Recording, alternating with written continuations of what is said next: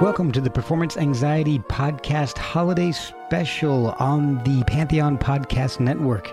I'm your host, Mark, and in the spirit of Dickens' A Christmas Carol, I've asked a couple of guests from podcasts past to come back on. Alan Johannes discusses a song of Christmas past that he recorded with his wife Natasha Schneider and Chris Cornell. I'm also joined by Josh Caterer of Smoking Popes to talk about a song he recorded and released this Christmas present, and both discuss some possible releases for Christmases yet to come.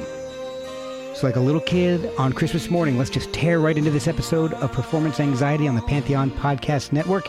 But give Alan, Josh, and I a follow on social media just to stay in the loop on our new releases.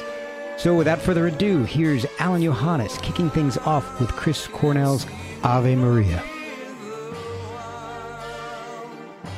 So you recorded with Chris Cornell, and you and your wife Natasha were the core of Chris's first solo album, Euphoria Morning. Yeah, the three of us were kind of the triumvirate, the three-headed monster, the Hydra of Euphoria Party. I recommend everybody go back and listen to the episode that you did with me in May of 2019 because that gives the whole backstory. Exactly, awesome experience, and we covered it really quite heavily there. Well, and I appreciate you doing that. Everybody go back and check that out. Yeah. Was Ave Maria recorded at that time? No, it was a little earlier than that. I'm kind of like going by the sounds. Mm-hmm. And okay, so basically we toured with Soundgarden. We've been friends, right? And then Soundgarden stopped for that first time, after Down on the Upside, until obviously coming back together in 2010 or 11, was it? King Animal. Yeah, King Animal. But basically, Chris was kind of decompressing. He was staying with us, and we didn't have the studio at 11 AD yet. We're kind of hanging out, doing whatever, this and that. So we had a little kind of setup at the house. We had an 8-track machine. We didn't have the fancy studio yet because he was instrumental in getting us that.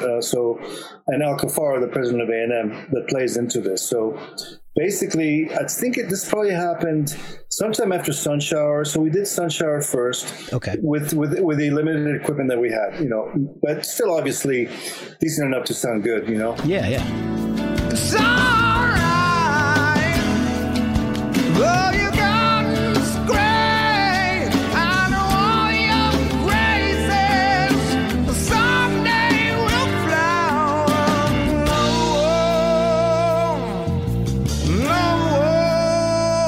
No, sweet sunshine.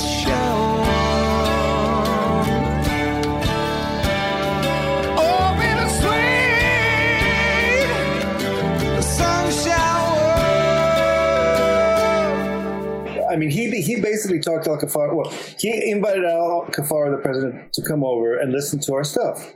And Al really, really loved what he heard, and he offered us a record deal. And we were ballsy, Natasha and I were ballsy enough to go into his office and ask for that money for the record deal for a studio as opposed to hiring professionals.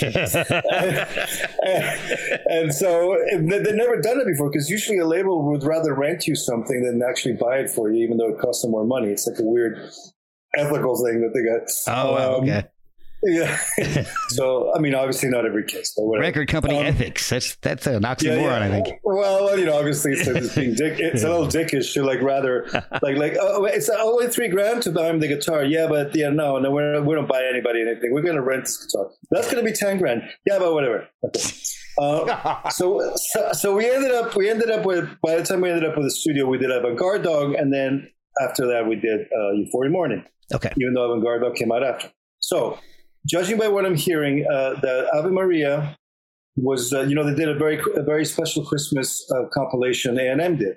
Yes. So we were asked that Chris and us were asked to do it together, collaborate. Or he was asked, and he came to, I forgot the chronology, or he was asked to do one, or we were both asked to do it together. Maybe a dinner. Al Kafar said that would be great. And so we chose Schubert's Ave Maria, and you can hear in there the orchestral sounds are all samples library based, and at the time we had a Proteus orchestral module by EMU. We had a Roland sampling thing, and so the timpanis and the thing. But so Natasha's performing all this stuff, for the bed, and then I know that she definitely said like, well, we need an intro. This beautiful beginning. It's like that's actually not part of the Schubert composition, and it's the outro as well. So obviously she's like, this needs something. Yeah, it's Schubert. Yeah.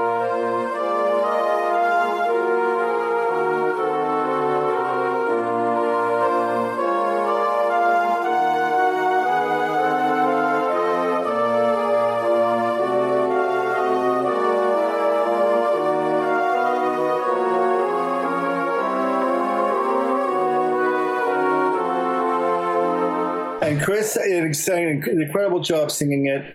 And then Natasha snakes around him, like in the lower and higher register. Yeah.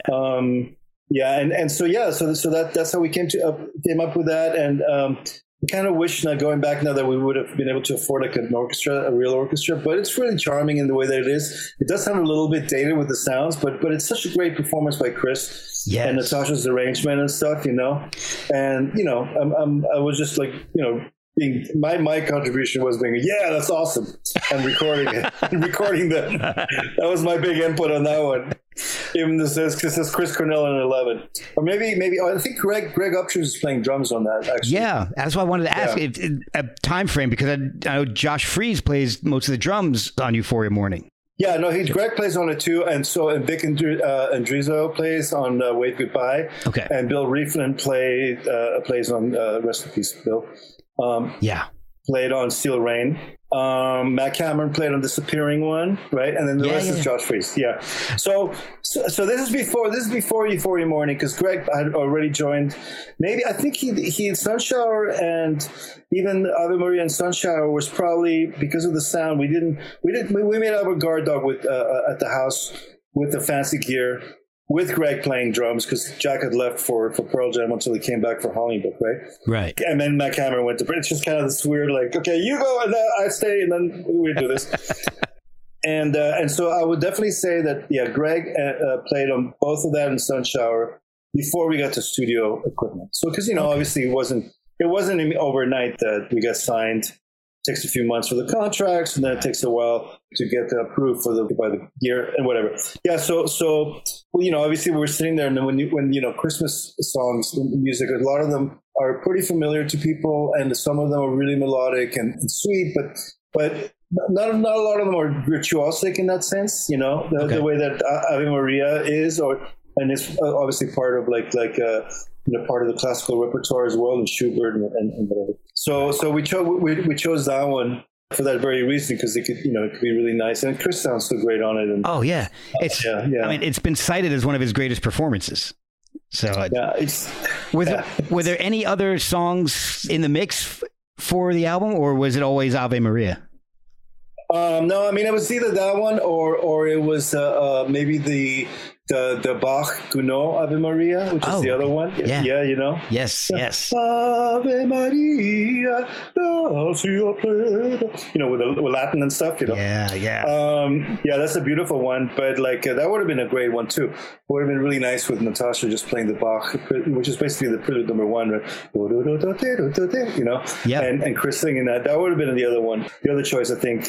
And besides that, I think we were looking specifically for something that was connected to both the classical repertoire, obviously for the virtuosic possibilities, and because there's some great Christmas tunes, but some of them, it's not exactly like you can sink your teeth into. Yeah, exactly. Jingle Bell Rock is great, but it's not. No, of course. I mean, it is too, in a different kind of way. But we're talking about it's Chris Cornell. You want. Exactly. You got to challenge that voice, it's... Yeah, exactly. So did it take a long time? I mean, were there a lot of takes of it, or did he nail it pretty quickly? From what I remember, we did it in one afternoon, Wow. I mean, Natasha would have worked out the arrangement spontaneously in her head and performed it. And then I think probably had Greg come in, and when Chris would sing things like, 1, 2, or 3 takes. It depends.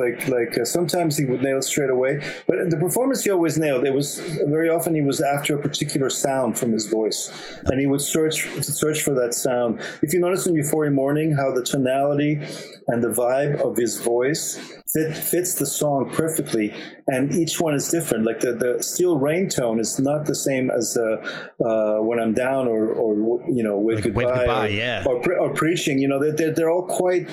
It's obviously still him, but they're all quite tailored to the emotional content of the song and the vibe of it, Yeah. And that's what he would work on. He would sit there and kind of think about it for a second, be kind of quiet, and he'd say, "Okay, I'm ready." And then he'd perform it, and then he would say, "Okay, give me a minute," and he'd sit there for about 5-10 minutes just thinking about it, Wow. And you could hear him. You could, in the control room, I could hear him think. Like he'd be like.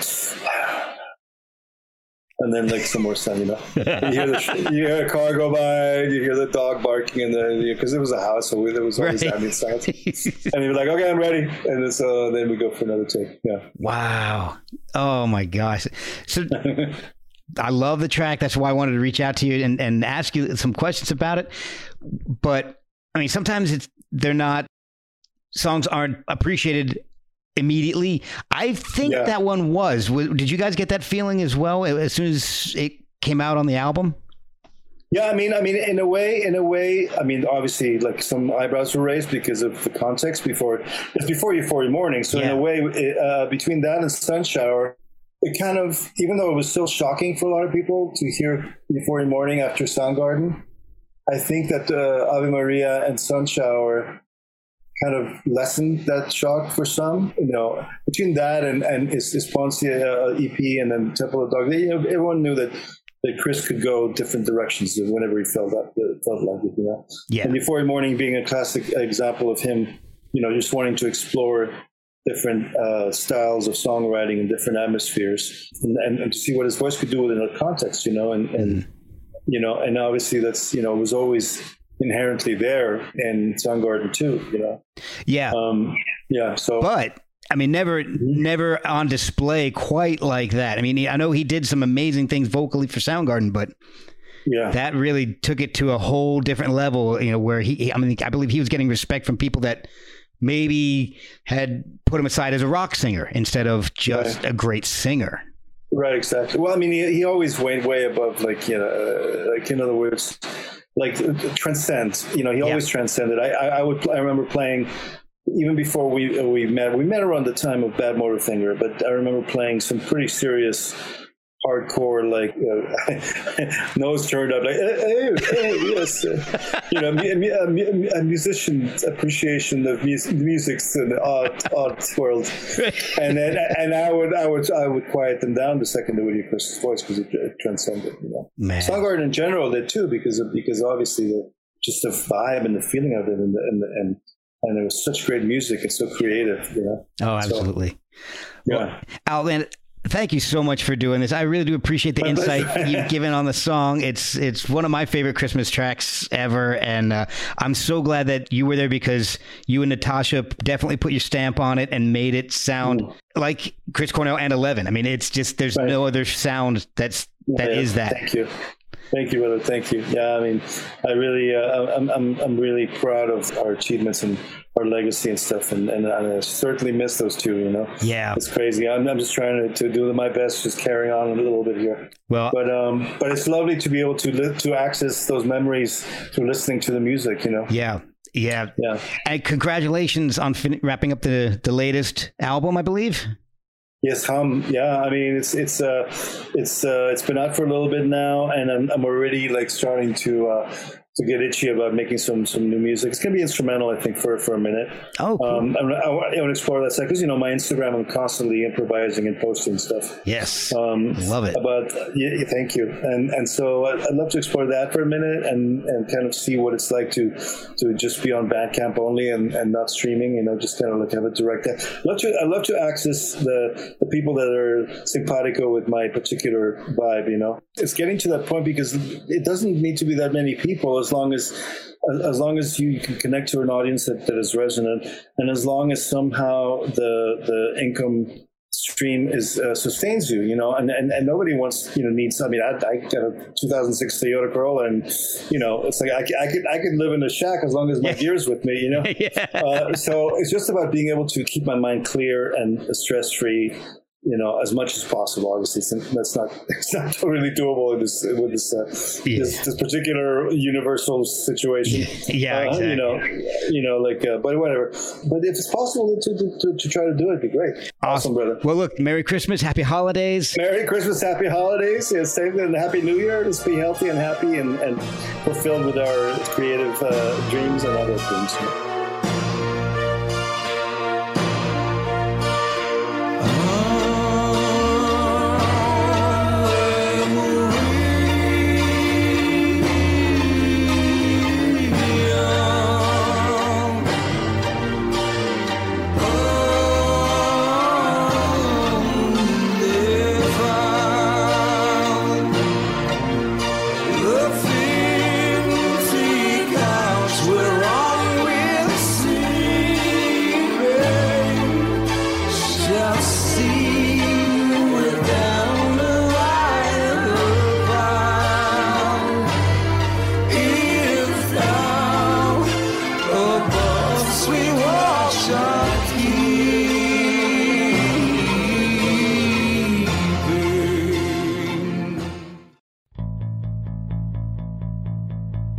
We'll be right back after a word from our sponsors. I want to take a minute and talk about our sponsor, Tiesta Tea.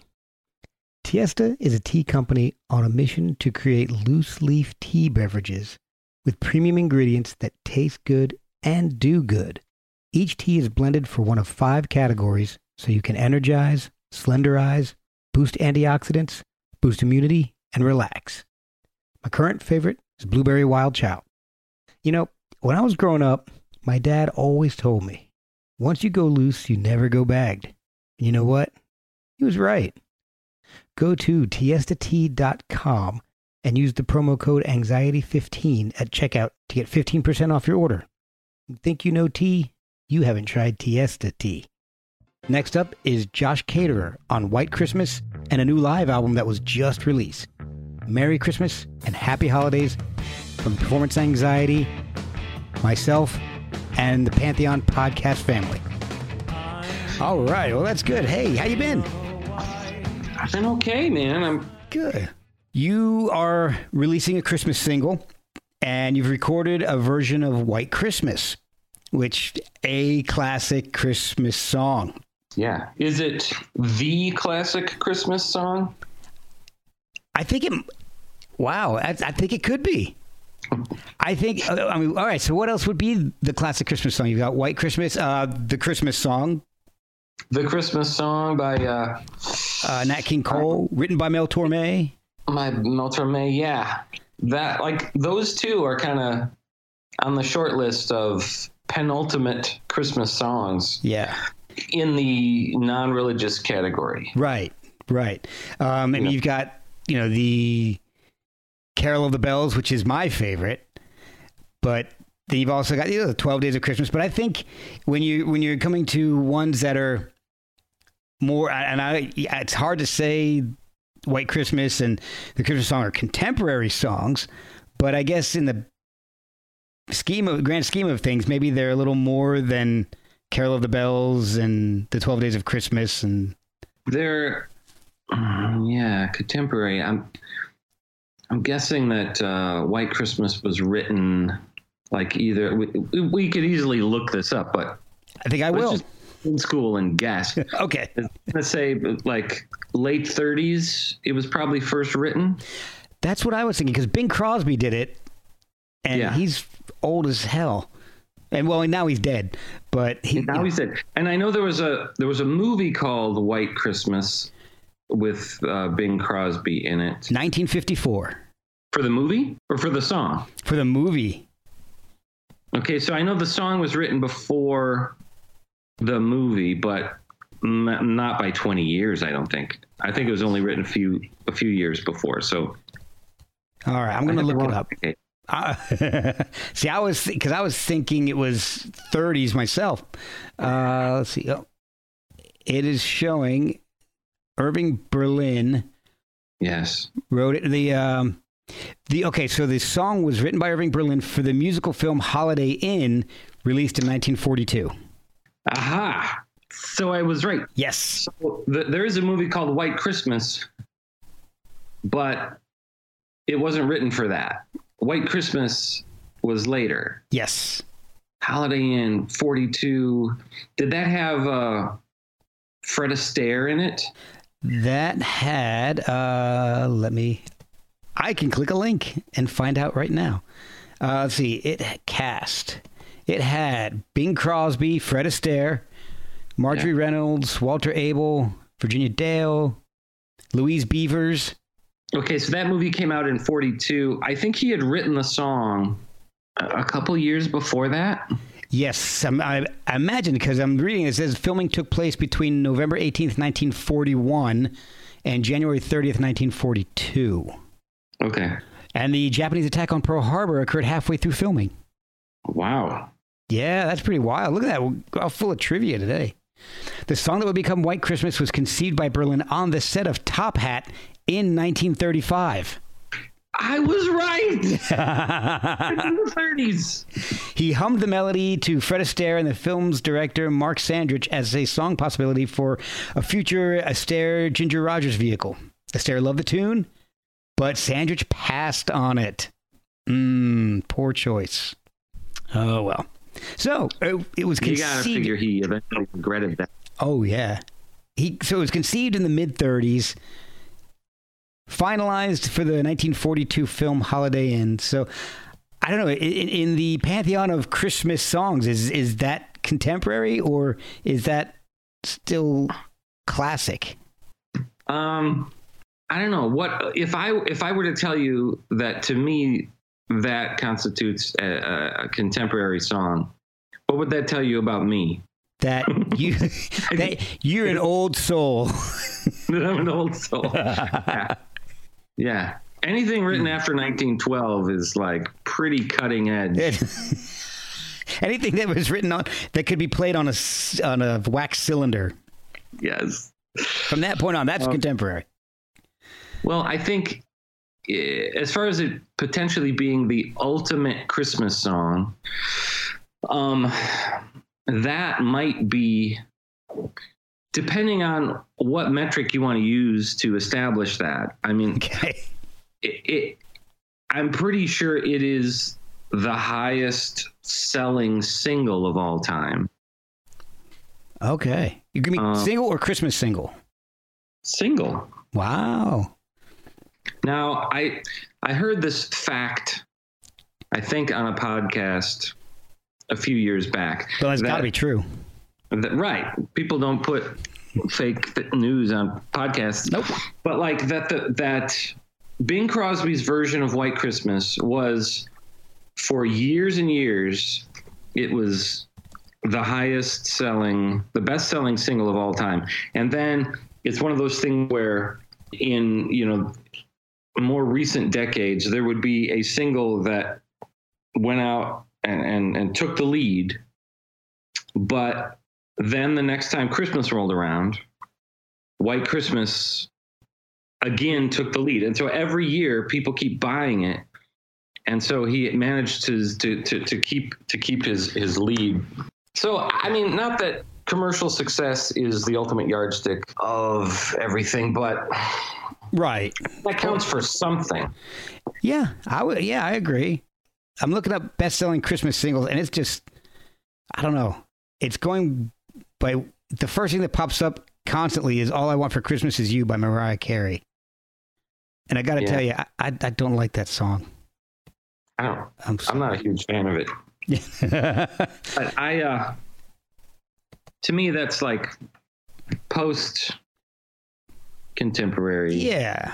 Like the Christmas music that resonates with me, that I love, is like the Frank Sinatra Christmas album. Yeah. Anything with the Rat Pack. Elvis's Christmas album. Ray Conniff. Bing Crosby. Yeah. Bing's got a couple of good ones. Yeah. Perry Como. Nat King Cole.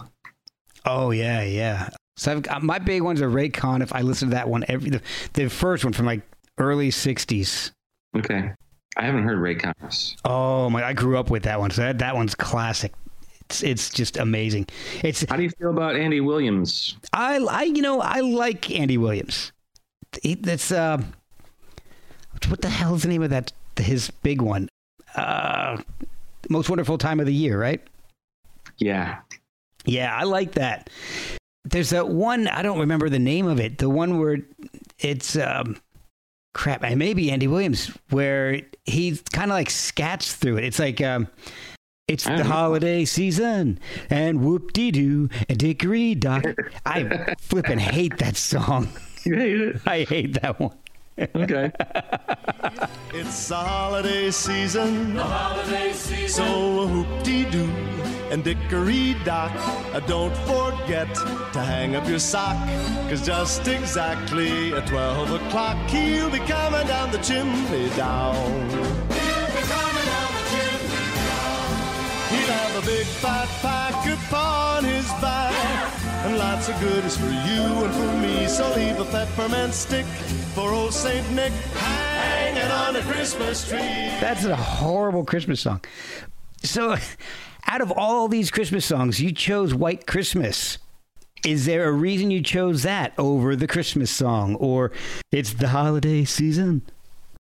There is something about White Christmas. There's something about the simplicity of the melody and the kind of there's like an earnestness to the lyric. It is a very simple song. There's like only the one verse that kind of repeats. Right.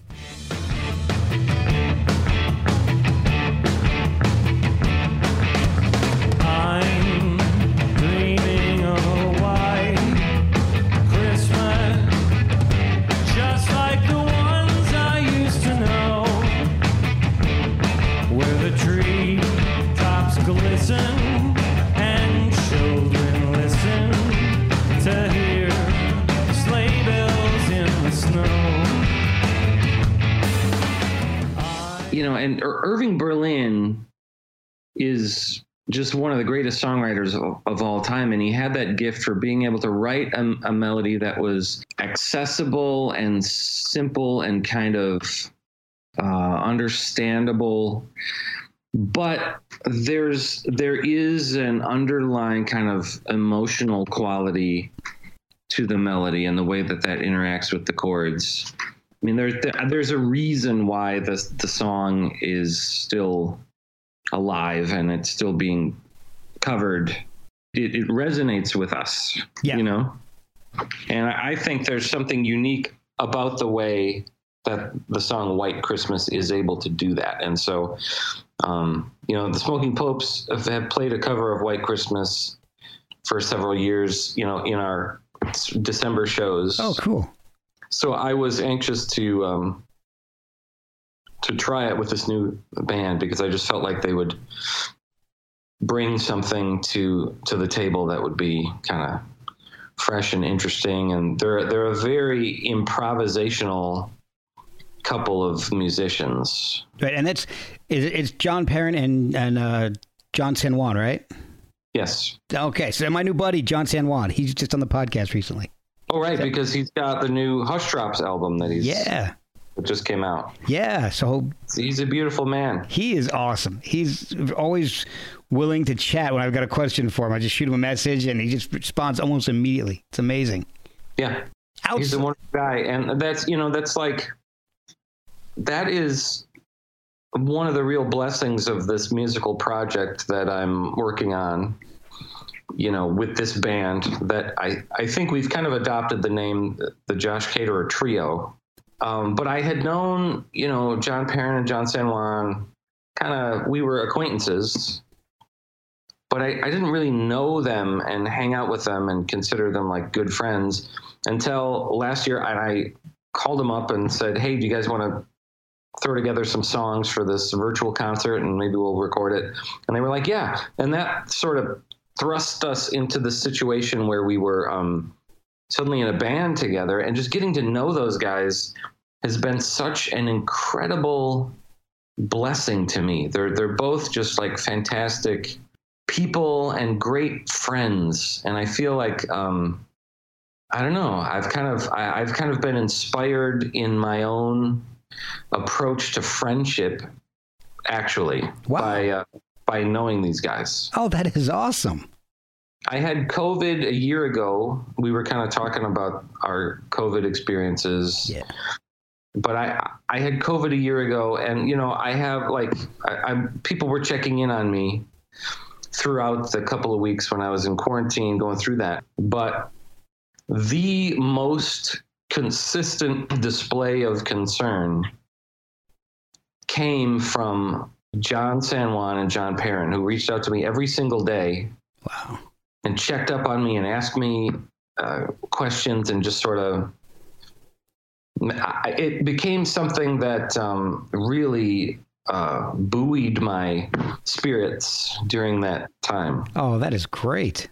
Interacting with those two delightful human beings. That is awesome. Outside of the classic Bing Crosby version of White Christmas, is there another version that you like? And I know it's hard to have one that just spring to mind besides Bing. But I know, all right, so Bing did it, and Michael Bublé has done it. Let's see, Glee. I'm a big fan of Michael. The cast of Glee did it. I'm not familiar with the Glee version. Me either. But Gwen Stefani. I'm very familiar with the Michael Bublé version. The Bublé Christmas album is in heavy rotation around our house. We have it on vinyl. Oh, nice. And yeah, big fan. His version is great. And his version is cool because it's inspired by a couple of the classic versions. Okay. Because on his version, he's got that doo-wop thing. Oh, okay. Which is great. Yeah, so that's like that. That's probably my favorite contemporary version of White Christmas. Okay. Because I know that Meghan Trainor apparently has also done it. The Drifters did it. Mantovani and his orchestra did it. Let's see. Andy Williams, of course. Michael Bolton.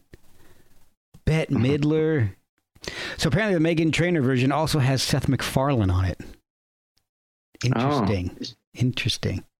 Interesting. I'm not familiar with too many versions outside of Bing's version, and whatever version. I think almost every Christmas album I have has a version of it on there, and I've got a lot of Christmas albums, but for some reason they don't stick as much as the Bing version.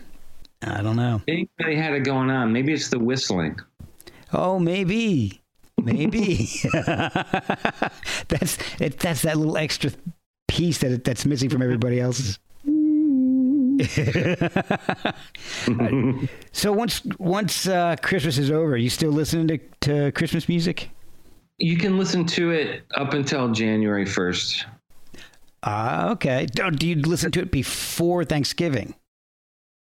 No, I personally don't allow it in our household before Thanksgiving. I don't either. But I will allow it into probably through January. Once February starts to hit, then I'm like... You listen to it all month of January? Yeah. Because I don't want to let it go. I love Christmas season. I don't want it to go. I understand and appreciate that. I just feel like... and I'm not saying that your way is wrong. Your way is perfectly valid. But for me, the best way to sort of extract the most satisfaction out of Christmas music is to make sure that it lives in its proper sphere. If you start it before Thanksgiving, then you sort of you peak too early. I agree. I definitely agree. Now, I do listen to it a little farther because I like to keep, the spirit of Christmas alive. It helps me remember what it's all about and hopefully carry it through more of the year than if I stopped right at Christmas. So, yeah. Hopefully. I don't know if it's actually true, but I like to think that. Now, do you go to any viewings of It's a Wonderful Life on the big screen anywhere near you? I don't know that I've actually even seen the movie all the way through ever. Oh. I'm sure I did as a kid, but I'm out. This conversation. We are done here, mister. Oh, man. I'm going to have to call John San Juan to finish this up. I'm trying to think. My go-to movie is A Christmas Carol, but it's the George C. Scott version. Yeah. I love that version better than the old, what is it, the 30s or 40s version? Right. And I like it better than any other one since. Okay, wait. Before we move on from It's a Wonderful Life, okay, clarify. If you've never seen the whole thing, does this mean that you've started watching it and you've stopped at a certain point? So you're familiar with the beginning of the film? Honestly, it's been ages and ages since I even started it. I mean, probably decades. How have you avoided it? It's so prevalent. Like it's always showing on TV. But see, that's when I'm usually watching football or have something else to do.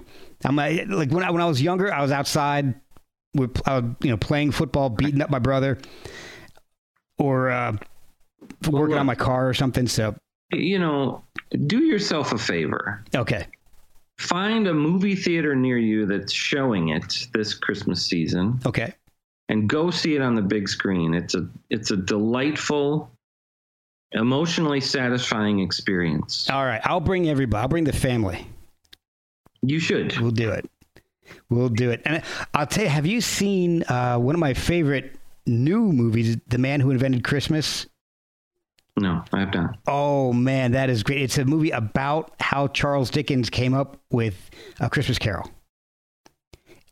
But it's highly stylized. It is so good. It's a wonderful movie for the family. There's no politics in it. There's nothing untoward in it. It's just really a great movie, and it's fun. It's really cool. I highly recommend it. I will check it out. And then other than that, you got all the Rankin and Bass movies. I watch those constantly. Rankin and Bass. Yeah, like The Year Without a Santa Claus, Rudolph the Red-Nosed Reindeer, Frosty the Snowman. Yeah. Those are we didn't make toys. Right. Nobody wants a Charlie in the box. Yes. From the Island of Misfit Toys. Oh, Santa's going by. I love anything with Ed Wynn. I love the song, not just a misfit. I'm not just a nitwit. You can't fire me. I quit. Seems I don't fit in. Great stuff. I think that's my first Christmas duet. So there was a little delay, but we were pretty close. Yeah. Well, it'll be good. It's a podcast. It's the truth. Not an exact science. No, for sure. So with White Christmas, did you record that at the same venue that you recorded the new live album that's coming out? Yes. It's a venue called Space in Evanston, Illinois. And we included it in the recording session. So it was basically it was aired as a virtual concert, exactly like the Hideout Sessions was. Okay. But what we did is we just saved White Christmas and did it sort of off the air. Nice. So that we could release it specifically as a Christmas single. That was always the plan. Yeah, I don't think you want to take one Christmas song and stick it on a non-Christmas album. You've got to keep your genres separate. They can't touch. Yeah, you got to keep the green beans separate from. I agree though, because I mean the live album is really cool. You've got some awesome songs. There's some really interesting covers on there. But if you throw a Christmas song in it, it's gonna kind of relegate a lot of people to putting it into their Christmas album pile. Right. And then they won't listen to it throughout most of the year. Yeah, I think a lot of people have an aversion to listening to any Christmas music during the summer. Yeah. Exactly.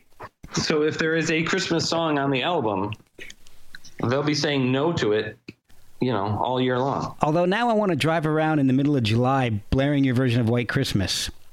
Because it says I'm dreaming of a white Christmas. It doesn't say it's any time in particular. It doesn't say, hey, it's the day after Thanksgiving, and now I'm dreaming of a white Christmas. It's kind of vague in that timeline. I think, seriously, that's one of the things about the song that kind of makes it work and makes it so beloved, is that there's a yearning to it. You do have this sense that, you're dreaming of it because it's not what you're experiencing now. Mm-hmm. However, that isn't necessarily true. It's a song that sort of, it seems to communicate the snowiness of Christmas. Yep. And some without longing. Really finding whether that's where you're at or not right now. It's just like, it has more to do with memory. Yeah. And the way that, Christmas time is sort of enshrined in your memory from any kind of like childhood experiences you had where Christmas seemed particularly magical. Yes, I would agree with that 100%. The set list on this is really interesting. I mean, you've got some wild stuff on there, like I Started a Joke by the Bee Gees.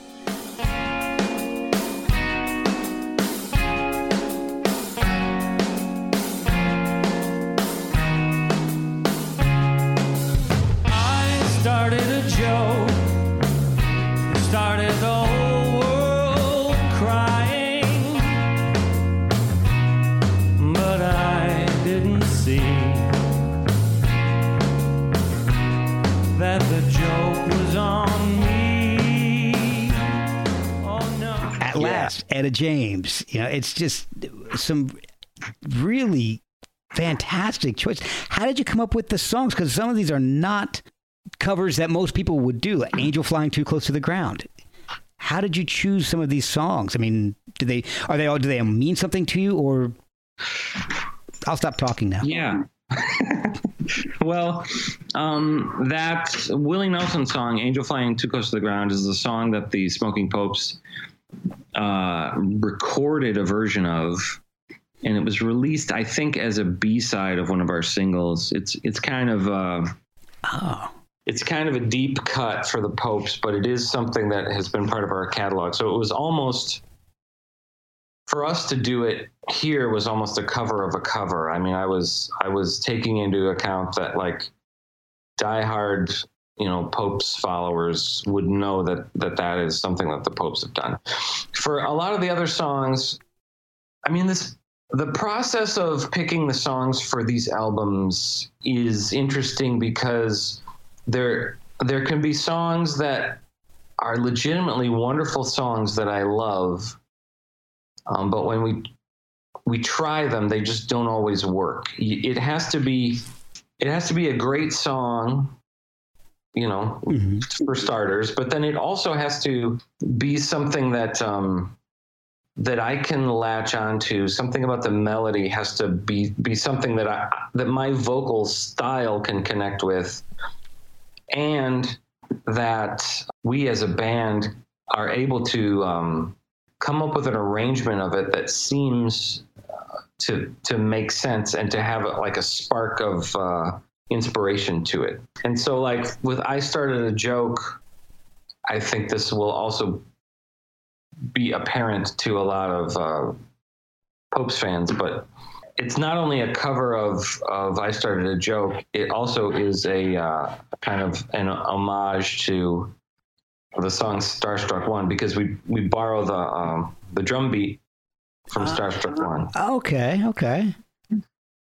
And so as soon as that idea emerged, we all knew that this was going to end up being the first song on the album, because that's how Destination Failure starts out, is with that.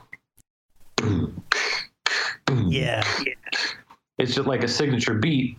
And we wanted to create the illusion that we were actually playing Starstruck One. Oh, that's awesome. But, but this was, I remember coming to practice and being like, all right, we're going to try, I started a joke, but do me a favor. Just play the drum beat from Star Trek 1.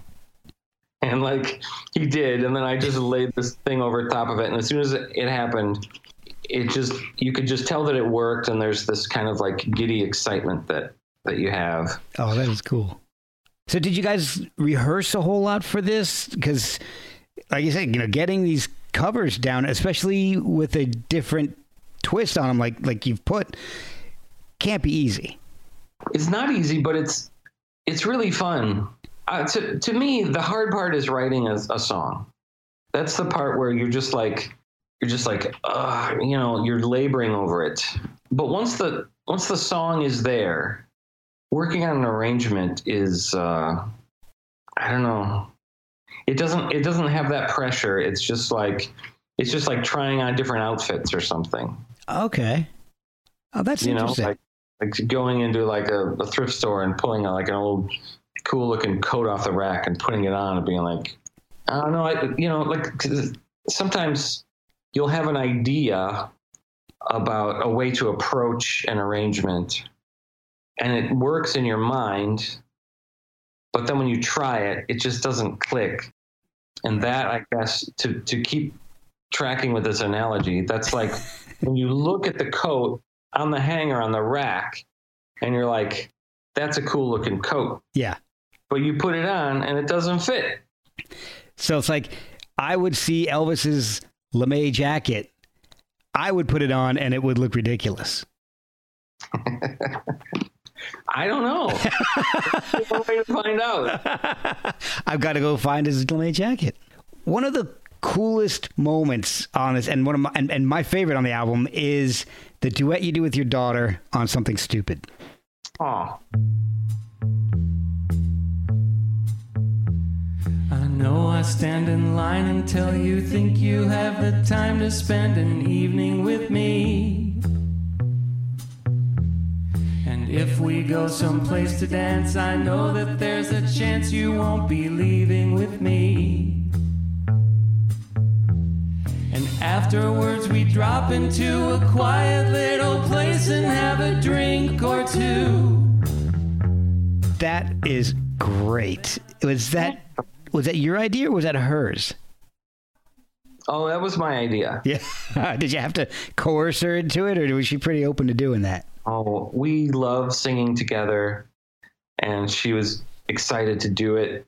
And so, like, for us, singing together and harmonizing is something that comes pretty naturally.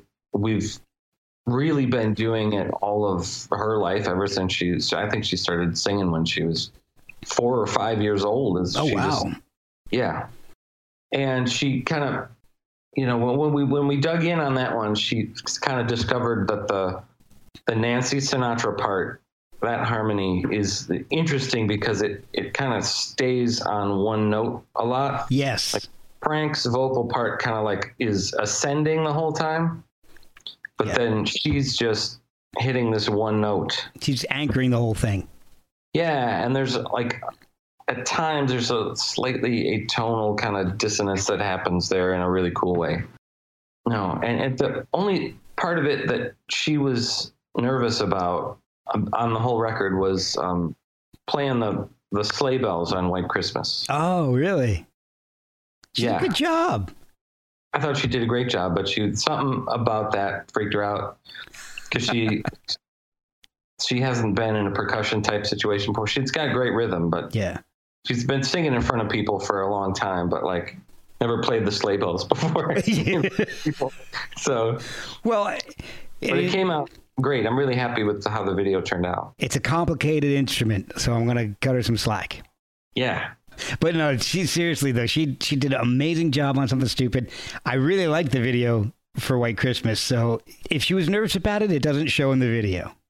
Oh yeah, I think so too. I mean, and that is a skill in and of itself to be in a situation, some kind of performance situation where you're nervous, but people cannot tell you're nervous. Right. For sure. If you can pull that off, then you basically have a God-given ability to perform. I think I'd do the opposite, where I'm not nervous but I just sound like garbage the whole time. So I got to work on that one. But how can people pick up the single? How can they get the live album and keep track of what you're doing? The single is just available digitally. Okay. So you can stream it where streams are streamed, or you can get it on Bandcamp. I think all of that, you can probably link to all that through the Pravda website. Right, yeah. And the video's on YouTube, so you can The video is on YouTube. And then, the album is coming out on Pravda Records, just like the Hideout Sessions did. It's a great label. We're stoked to be working with them. And so it'll be available December 17th, I think, is a release date, the official release date for the record. But as I think most people are aware, there is a delay on vinyl production. Yeah. Yeah. And it's Adele's fault. I'll back you on that one. Yeah. It's just another reason to have something against Adele. But that means that in December, you'll be able to get the album digitally. You'll be able to get the CD, but it might be a couple months before the vinyl shows up. Right. You can pre-order that or just wait for it. But if you order the vinyl, at least you can get it digitally as well and listen to it. I believe that's going to be the deal, is if you order the vinyl, you will get a digital download code. Yeah. So, eventually it'll show. I believe that is the case. So that's the new one is the Space Sessions. Yeah. You thinking maybe continuing this on a little bit more? Yes. Good. Although I also feel like it's time to write some stuff. These projects have been specifically reinterpreting existing music. Mm-hmm. But I think that whatever comes next is going to include at least some new original material, because the songs are starting to bubble up and excellent, come out. Well, when that happens, we'll have you on again. We'll talk about something else. Oh yeah, and we'll get you some more. We'll talk about a new album, new songs, and we'll figure out a way to get it all together and get you back on. Love it.